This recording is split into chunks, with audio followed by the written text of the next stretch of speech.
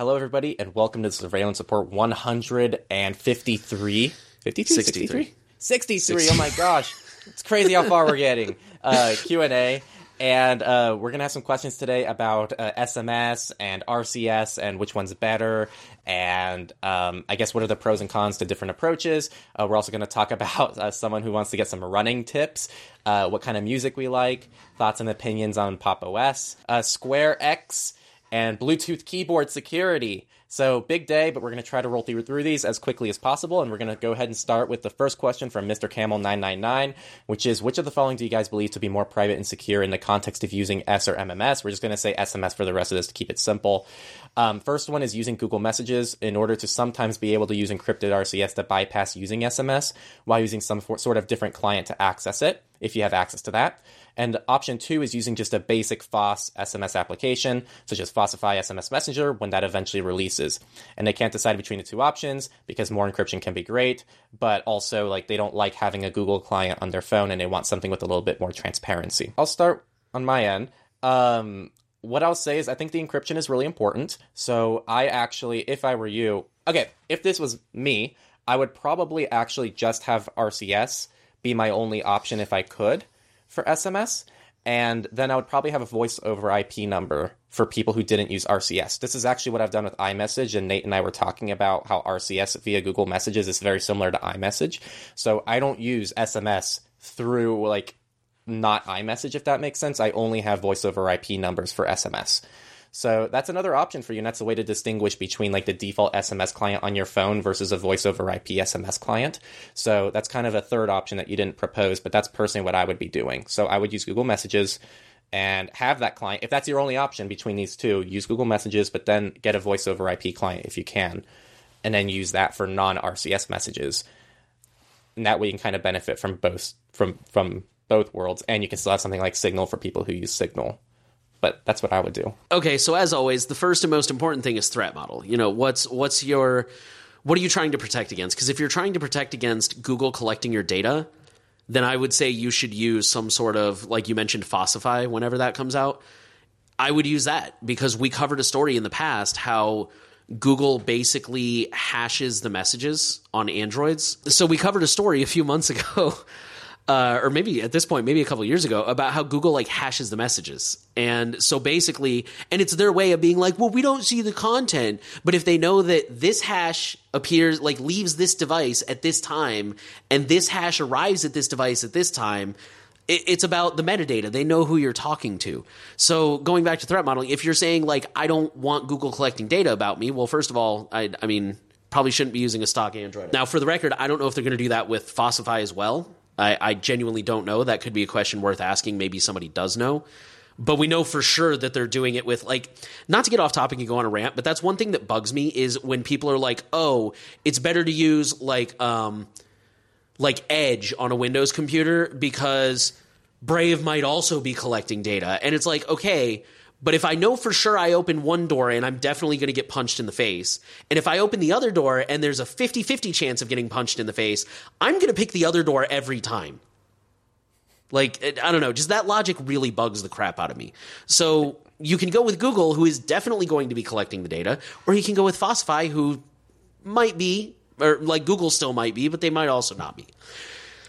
Long answer.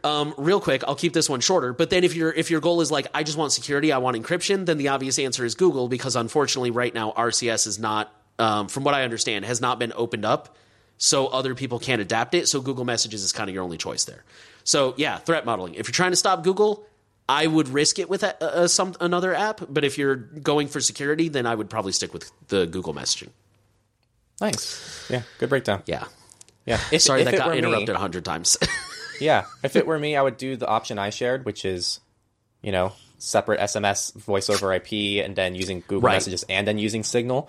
But if it was only those two options that you have, I would go with option 1. I think I would tough out Google Messages for the encrypted RCS, but that's assuming that I have a lot of people who have RCS. If I only had one contact, then maybe I wouldn't do it. Our next question comes from Cracker Barrel Biscuits. And the first one is kind of aimed at Henry. He says, I'm trying to get into powerlifting, and I am fairly strong, but I don't do any cardio, and I'd like to change that. I want to get into running. But Henry, do you have any tips for beginner runners just starting out? I used to run back in the day. He also says, any program or guide that you recommend? Yeah, that was like 10 years ago when I was a runner. Yeah, I also wasn't professional, so. I don't have any like specific program or guide I could suggest off the top of my head. But the one thing I say is like running, 80% of your running should feel comfortable.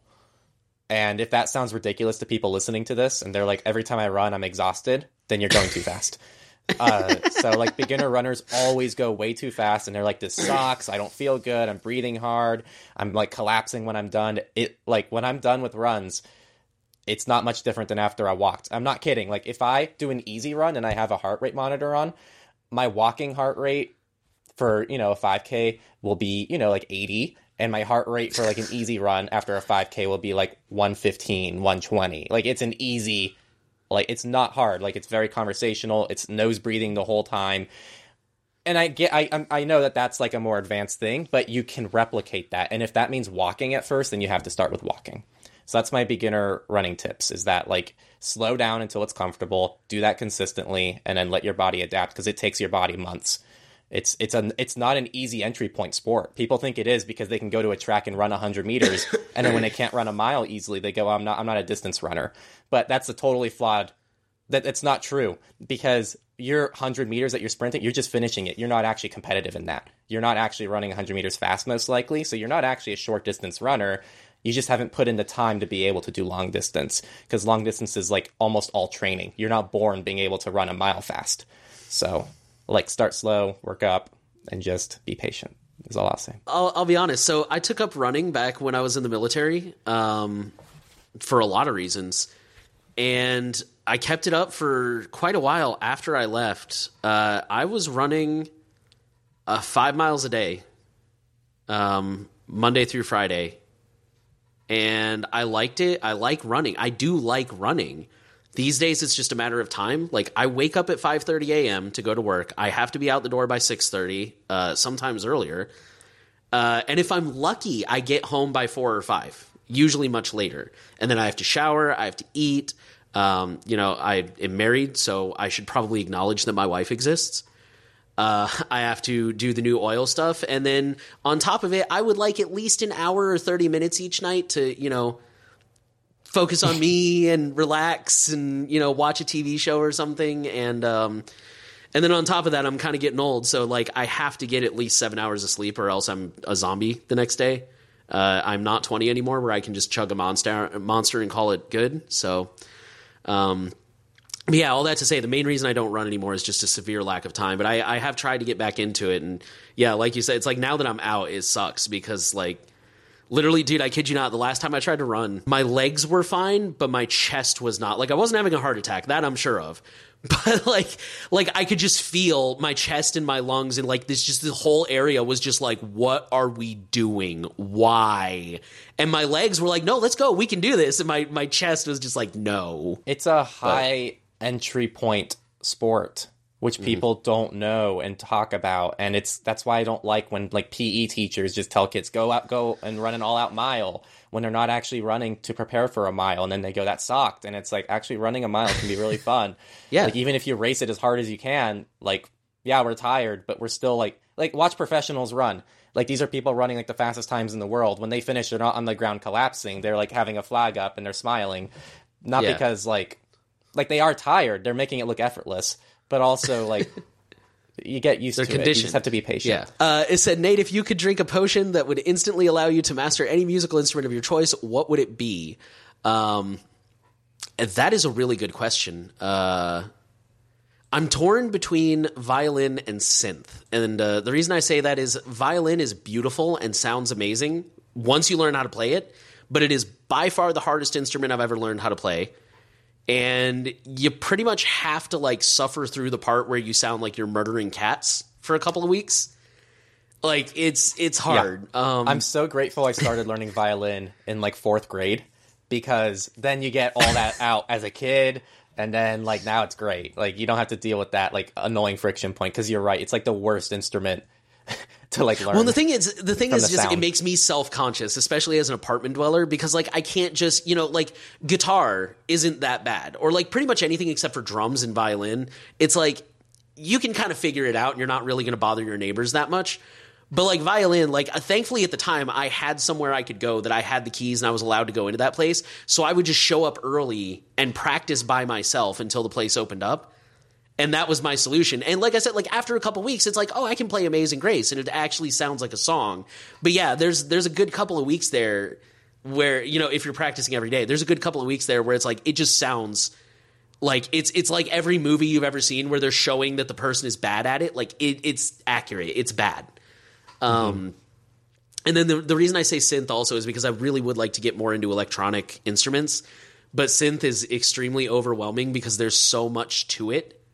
Like there's so many knobs and they all do different things, and like, yeah, it's a very overwhelming instrument that I would like to be better at. On that note, Alan asks, what kind of music do you both like to listen to? And my answer is like pretty much everything. I'm not a huge fan of pop music, and I'm not a huge fan of country music, but outside of that, I've even found some artists within those genres that I can get behind. I'm an album listener, so I have like a lot of albums that I like to go through. I don't like shuffle mode, so normally when I'll do something, I just start an album from the top and I slowly work through the album throughout the day. It's kind of like for me watching a movie, because a lot of the albums I listen to are like story-based albums, and I really like that experience. No, I'm in a very similar boat. I listen to a wide variety of music. I'm with you. I generally tend to gravitate towards metal and like rock. For all the metalheads out there, metalcore specifically, but I do branch into other subgenres, just generally rock music. That said, I also have found, like, I love Brad Paisley. He's an amazing guitarist, and he's got a great sense of humor. I've got some movie soundtracks. I've got some EDM. I've got some rap. I do have some pop. Owl City is in my top 5, easily. Latest album I was a little disappointed by, but overall, but I tend to gravitate towards metal. The next one comes from The Dressing Gown. What are your thoughts and opinions, if any, on Pop! OS, particularly from a privacy point of view, but also general usability? I have more or less moved on from Windows and have found the transition mostly trouble-free without a steep learning curve, and I use it almost exclusively for gaming. I'm curious what Nate would think about using it for gaming, though I don't know what kind of games you play. I like Pop! OS. I think... How would I put it? I used to recommend, well, I still do recommend Pop! OS on my website for people. It's funny, I recommend it for people who want to learn Linux, because since it's an Ubuntu-based distro, that means it's really easy to find a lot of support, and you can learn the command line and stuff like that. But it also looks nice, and I think it works well. To be honest, I don't use it a lot, but my wife does. Not a lot, but she has a laptop, and that's the OS on her laptop, and she loves it. She's very happy with it. I don't think she's tried any gaming on it because she mostly plays Genshin Impact, and they have a history of banning people for using unofficial launchers, which is really crappy, and they don't have a launcher for Linux. But yeah, she likes it. I don't know. I like it. The main reason I haven't tried it for gaming or myself to get off Windows is because it's not just the gaming. It's also like the video, more so the audio, because I know video, the DaVinci works on Fedora and stuff like that. I don't think Pro Tools would work on Linux. If I'm wrong, someone please tell me, because I would love to explore that. But Pro Tools, Wave, Slate, I don't think those things work on Linux. So that's kind of what's keeping me on Windows. But I like Pop! OS. I think it's cool. Okay, before I even ask the question from Private Paul, do you know what Square X is? So I looked it up, and I think I found the right one. I think he put a typo here. It's where basically they run the browser on their servers. It's one of those services. No, I was just recently, but I've heard of similar ones. I think a YouTuber put out a service that was a similar like cloud-based browser thing. Yeah. And I'm in the same boat. I'd never heard of this specific one before, but I was recently acquainted with the idea. So I guess my short version is I like the idea, or not necessarily I like the idea. I'm not opposed to the idea. It sounds interesting. This specific company, I'm not a fan of their claims, but I also tend to be a little harsher on marketing people than most people do. Like this one, like literally the first line, be fearless online. SquareX helps keep you safe, anonymous, and private online. Really? Anonymous? Really? I don't believe you. But yeah, they basically talk about how like you can open attachments and not have to worry about it because it's all, it's all on their servers and it's whatever. And I don't know. It seems like they're making a lot of really big claims that are very much overblown. But other than that, I like the general idea. Yeah, I like the idea too, and I will say the one thing I will add to this is I'm just going to take all their claims at face value. Let's just assume this is like it has this amazing use case of being able to try to open like malicious files in a different place that's off of your system. That's not. I'm looking at that more as a like high security corporate tool than something that like an end user needs to have. I think this is something that like a company that has tons of clients, they're downloading things, they want to like prevent phishing. It's not that a personal customer can't benefit from that protection, but it even seems like here, like even on their homepage, it says an integrated solution to secure user workflows, and it also they talk about endpoint security. Yeah, that was the word. I was going to say they mentioned that a few times. Yeah, so I think this is aimed more towards like corporate environments, which is totally fine. And you probably can use this for your personal life, but there's also, I recently stumbled on a tool recently that kind of does this, and it's called Danger Zone, I believe. Danger Zone essentially creates like a little VM environment via a Docker container on your system. So when you download a file, you throw it into that Docker container, and it's going to scan. It'll allow you to open the file, like a PDF, for example, and it pretty much takes like a screenshot of the PDF and then gives you a new PDF from that. So that way, if there's anything malicious in the file, you're not going to be infected on your system. So like there's alternatives to this if you still want the same protection, I would say. Also, they're backed by a venture capital funding company. So, you know. Yeah. It's always weird. I think it's how you know something is $6 million. Yeah. I think that's how you know when something is aimed towards a corporate crowd versus a personal crowd, because they're up here, they're like, wow, look, it's literally on the top of their page, right? It's like the top bar. It says, we raised 6 million seed from this capital company. Look at us go. And then like here we are over here, like, why are you bragging about that though? That's not good. Like, it's just funny to see the personality differences, I think. And the last one comes from Riddick. It says, what are your opinions of using wireless keyboards in public spaces? A lot of them with dongles are not encrypted, and for the encrypted dongle / Bluetooth keyboards, I have not seen security updates. Pretty short and to the point, but my personal opinion is it's definitely a risk, but I think it's probably a targeted risk. So unless that's part of your threat model, I don't think you really have to worry about it, to be honest. I feel free to send me some articles if I'm wrong. Maybe I'm being naive, but I mean, what are the odds that the person at the airport or the coffee shop is going to be like trying to pick up your keystrokes? What is it? ROI, return on interest, or return on investment? I think that's what I'm looking for. Yeah, basically, like the amount of work they have to put into this. Opportunity cost is what you're looking for. Yes, that's what I'm looking for. Thank you. The opportunity cost, because like if I were a cyber criminal, I could go down to my local Starbucks and I could start trying to keylog people's wireless keyboards, which are really not that common now that I think about it. I don't see them a lot. I might get something. I probably won't. Or I can sit in front of my computer and try to break into Amazon, where I'm definitely going to get like 4 million credit card numbers. It just doesn't seem like the benefit outweighs the work, in my opinion. Or a better comparison is like just trying to hack into the Wi-Fi for the cafe instead of trying to hack. And that's going to give you probably very similar data. Well, I guess it's more SSL certs now, so maybe not as much, but still. But it would still give me more opportunity because, like I said, I don't see a lot of wireless keyboards out in the wild, but I see everybody on their MacBook and their phone, and everybody's always on the Wi-Fi because why pay for data? Yeah. Right. And also, it's I would probably be much not the more same way to that. hack every Bluetooth keyboard. So you're going to it has to be pretty much a targeted attack unless it's like, oh, you found a way to hack into like every Magic keyboard, and that's a more common thing to see around. But yeah, someone actually asked this exact question today on our live stream.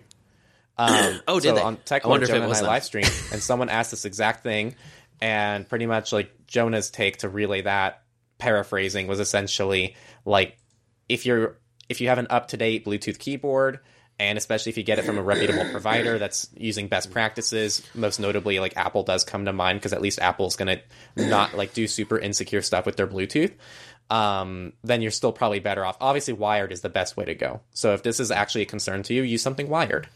But yeah, I'm with you. I'm with Nate, where like I'm not going to be like thinking, oh my gosh, I hope that person in the corner of the cafe is getting access to my keystrokes. I don't use a Bluetooth keyboard on the go, but me either. Still.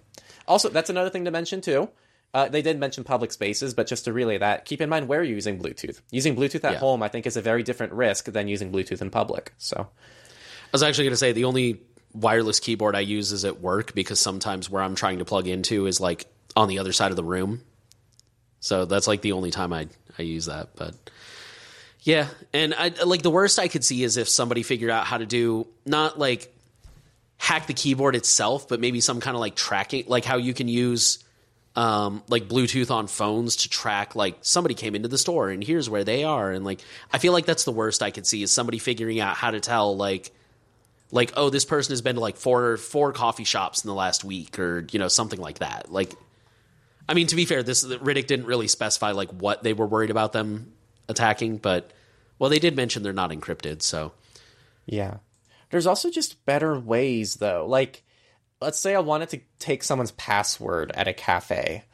Yeah, like, what are the odds they're going to be typing it in at that moment? I'd be setting up a camera behind them. Mm-hmm.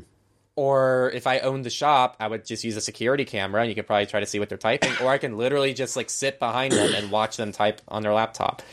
But even then, going back into opportunity cost, like, what are the odds that you're going to sit behind that person right as they type in their password? And like, most people stay logged into their browser nowadays anyways, so it's like, yeah, I don't know. I feel like this would have to be really targeted. Well, that's kind of how we think through things, though. If people are wondering, I'll probably try to keep, a lot of times we cut just to the answer, but maybe I'll leave a little bit more of that one in so people can see how we, because this is what we do for our videos a lot, is we think of targeted attacks and we think of this stuff, and then we think about, like, we just process the kind of situations where this is an issue, where it's not an issue, and then we try to like consolidate that for people. But yeah, you all just saw kind of like a mental gymnastics of like trying to figure out if something's a threat or not. I was going to say, that's honestly, like, not to get off topic, but, you know, I've seen people ask, like, how do I threat model? That's kind of 99% of how I do it, is like, how much effort would it be for anyone, like, not just the CIA, but like any person who wanted this information from me, how much effort would it be for them to get it? And usually the more I walk through it, the more it's like, I don't think, like, they may try another way to get that information from me, but I don't think they're going to try this way. So. Right. Well, that was it for the Q&A this week. Thank you, everyone, for watching. And again, if you want to ask a question, the way to do that is on Patreon, patreon.com/surveillancepod. We've just been getting so much support there, and that is by far the way that we're able to actually make any kind of money to earn back our time from this podcast. So we really appreciate all the people on Patreon. And if you ask a question, you'll probably be featured next week. So you can already join Patreon right now and ask a question for our next week's Q&A.